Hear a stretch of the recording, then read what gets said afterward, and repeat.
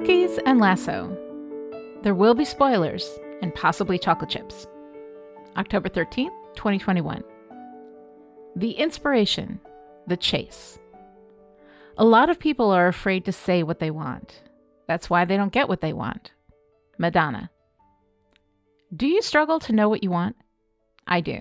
And not just in the big picture of my life. If you ask me what I want for dinner, I will freeze. I will not be able to tell you. That is a direct result of abuse, yes, but it's also because of two other things.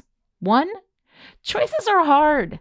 There are studies that say the more choices we have, the lower our happiness. Sifting through all the many things that you can have, that you can do, that you can be is fucking exhausting.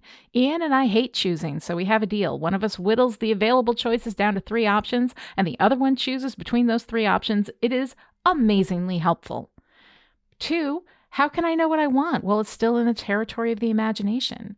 Look, the fantasy of marrying Prince Charming and living in the castle may seem nice, but only because all I'm seeing is the good parts, the freedom that wealth provides and the undying love of a prince. But there's a cost. You trade your privacy, your community. You got to give some severe side-eye to the presumption that it's safe to marry someone you hardly know because he's a prince. What I'm saying is, once you're in the actual reality of that choice, it could suck. How can I know what I want if it's something I haven't experienced yet? Because of that, many of us live in the realm of negative or absent goals, only knowing what we don't want. And that means that we don't learn what to chase. We only learn what to run away from. In fiction, I tell writers to set a positive or present goal for their protagonists because the chase is where the growth is. I think that's true in life as well. Some things you may genuinely not know if you want them, and that's okay. But if you can pick one positive present goal to chase, what might that be?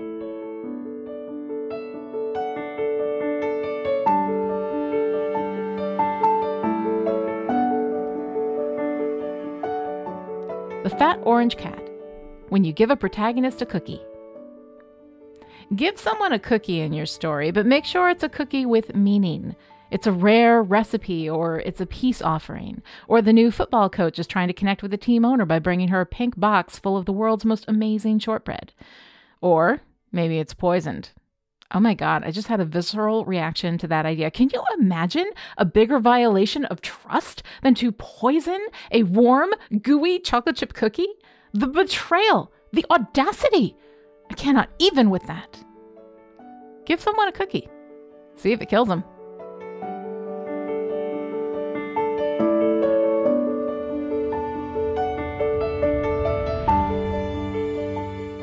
The trope, prologues. Last week, we talked about one of my least favorite writing devices, the flashback. That said, there are times when a flashback works. The same goes for prologues. Look, I know. If you've been with me for a while, you have heard me give the what for to prologues a number of times. And epilogues, but we'll talk about that another time. Prologue is similar to flashback in that it is often examining an event from the past, except it comes at the beginning, delaying the start of the actual story. This isn't a problem if the prologue does some narrative lifting, meaning that what happens in the prologue is directly connected to the main narrative, either mechanically, what happens in the prologue is essential to the main narrative, or thematically. The important part of that is that it's essential. That means that if you remove the prologue, is the story fundamentally weaker? If so, you're good to go. Keep your damn prologue. What we want to avoid as writers is putting in a prologue because we want the reader to know something expository, or we want to show off this amazing scene we wrote that takes place before the book starts. That's discovery writing. It's important for us as writers, but not for the reader of the story. The thing to remember about prologues is that they're not always a misstep. Just be sure you're looking at yours critically.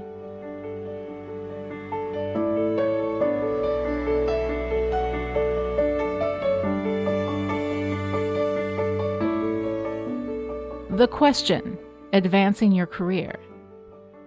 Okay, nothing came in this week that I've been asked to answer here, so once again, to the Reddit All Random Journal Prompt Generator. What is something you need to overcome in your career to advance to the next level? Interesting question, especially since I'm at the verge of a change in my career. I've already addressed the fact that I'm shit at the ask, but I'm trying to do better. So after that, I need to understand my own value. In a conversation with my beloved this weekend, I realized that I do value calculus on everything I say. So if what I'm about to say has no apparent value to someone other than myself, I don't say it. That's why I've always needed a blog or a podcast to talk about my shit. I don't journal. That only benefits me, even though it involves no one else, and my journaling is no inconvenience to anyone else. That's how bad I am with this. Even in therapy, I start every session with, Carrie, how are you doing? So bottom line, I'm trying to rethink my sense of my own value in my personal life, and I think I need to rethink it professionally too. I'm happy to do everything for free, but if I'm going to quit my job, and I'm going to quit my job, I have to know that my work has value and that asking people to pay for some of it isn't a bad thing. So it comes back to the ask. Anyway, thank you to those of you who are on the paid tier here at Dear Writer, and this is where I ask those of you who are not to consider it. God, that's uncomfortable. I clearly have more work to do. But just so as you know, I finished my book this week, and on Saturday, all paid subscribers are getting access to an excerpt.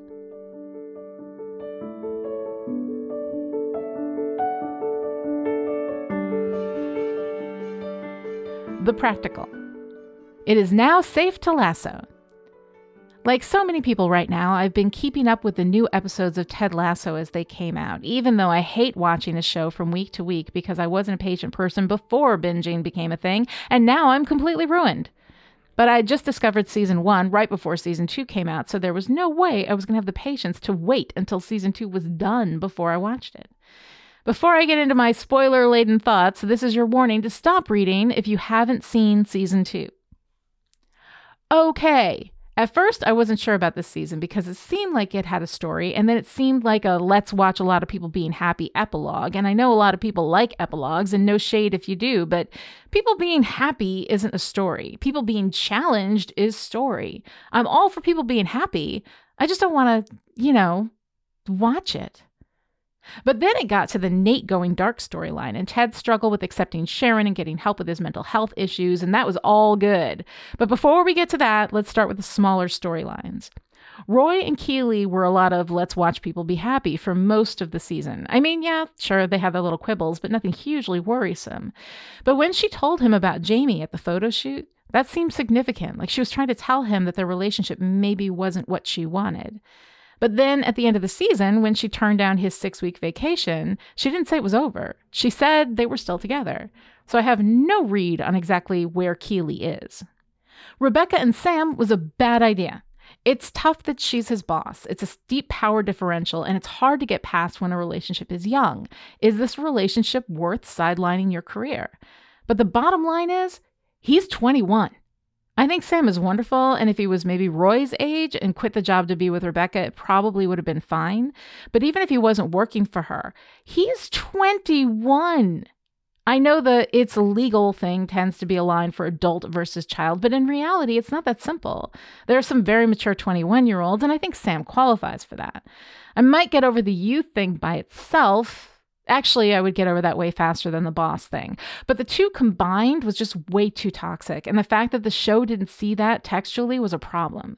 They nodded at it, but as though it was a minor problem, not a big problem. I can absolutely see what any woman would see in Sam because he is an extraordinary human being. And I don't believe Rebecca was predatory in her behavior toward him, but it's just not okay. It doesn't matter that it's a woman in power, and it doesn't matter that Rebecca probably wouldn't abuse her power with Sam. She doesn't need to abuse the power. The presence of that complete power is already too much. It's on the powered person to respect the power differential. I put this on Rebecca, and I like her a lot, so that sucks.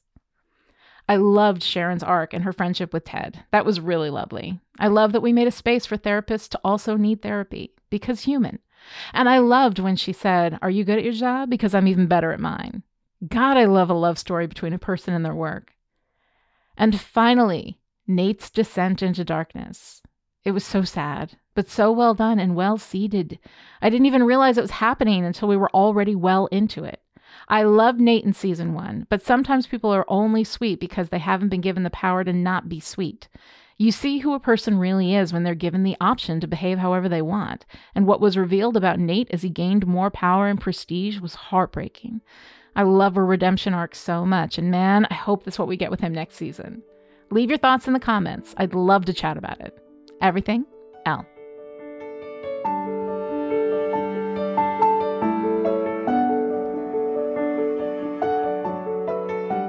That smashing sound. It's my deadline. October 16th, 2021. Dear friggin' writer, I did it. It's done. I finished the How Story Works book and it's in edits now, and oh my God, it's done. So this week, I'm going to cheat. Instead of writing a Dear Writer, I'm going to share with you my final and very short chapter, Magic and Craft. I'll be back next week, don't worry. But right now, I'm going to take a nap. Everything, L.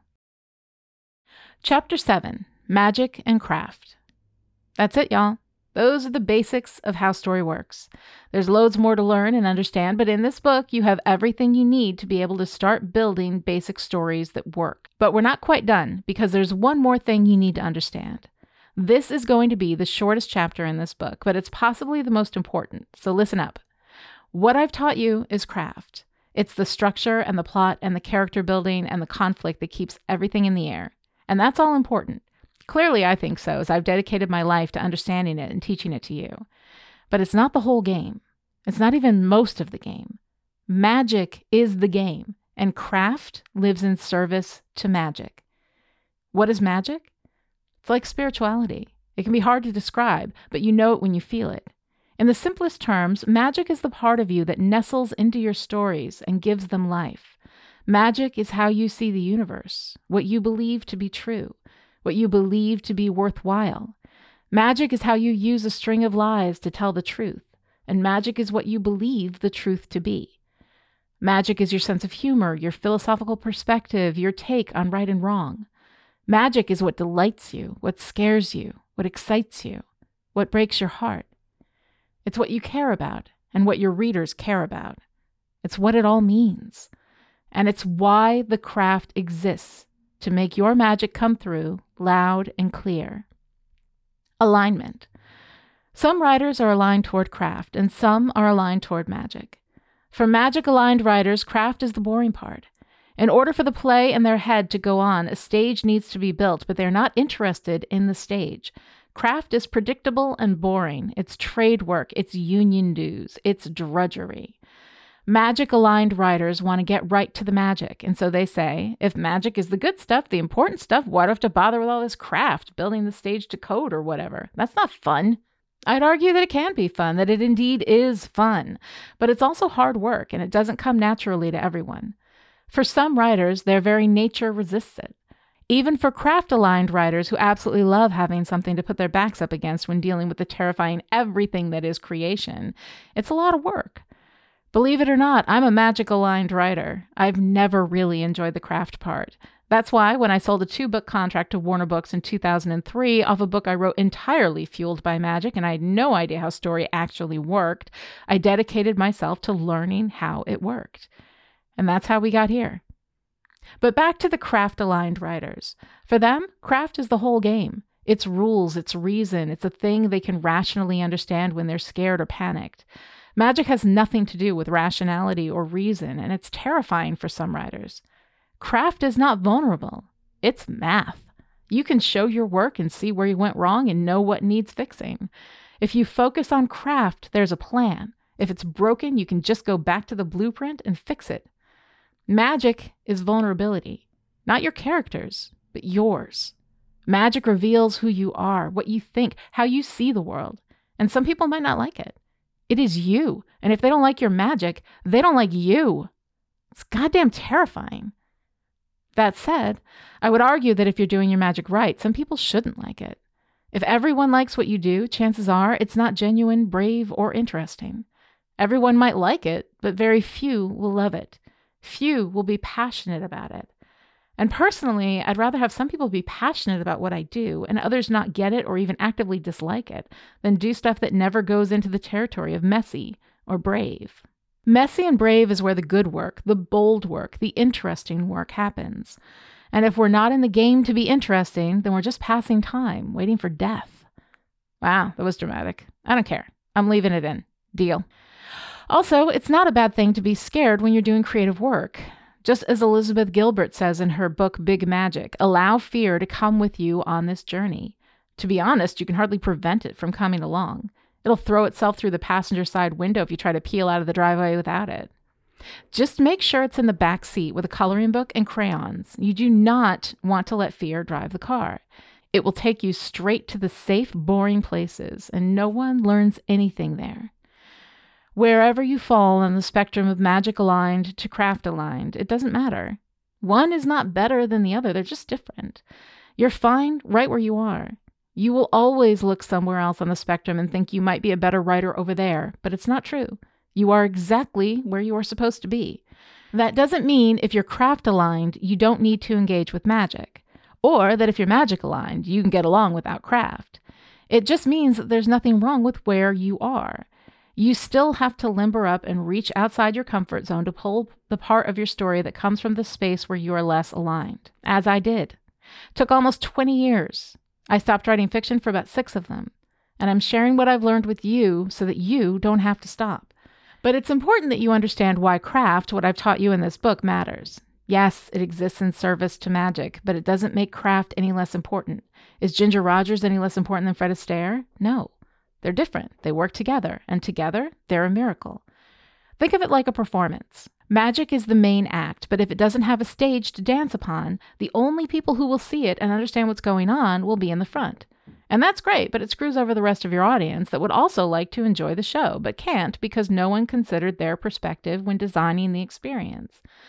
Imagine being at a show without a stage in a space where the performance is level with the floor and the seats don't rise up on an incline to give everyone equal access. Do you want to be in that audience, knowing this amazing show is happening, but you don't have access to it? No, you're going to leave that show a few minutes in, because if you don't have access to what's happening, then you might as well get the grocery shopping done, right? Conversely, do you, as an audience member, want to be in a theater where the stage is beautifully crafted, could hold up a whole line of stomping elephants, and all the seats rise on a perfect incline, but no one is doing anything? The company of players come out and they all point to the stage and say, "Will you look at that craftsmanship?" And you're like, "Great, so what?" You're leaving that theater too, probably quicker than the one with the great performance that you can't see or hear. This is what the How Story Works method is about.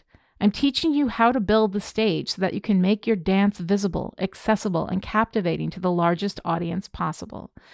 You might be asking yourself, if craft is in service to magic and magic is the most important thing, why aren't you teaching me that? And the answer is I can't. Not yet. That's not the expertise I've built up. I know my magic, and I know what magic is when I see it in others, but your magic is so individual to you that I don't think I can teach you that. To help you gain access to your own magic, I recommend Elizabeth Gilbert's Big Magic and Neil Gaiman's masterclass, The Art of Storytelling. I think they do some of the best work in accessing and understanding magic that I've ever seen. But me? I've just spent 19 years figuring out how to build the stage, and now that I know how it works and I've shared that with you, I'm going to spend the next little while getting back into the performance arena. See you there.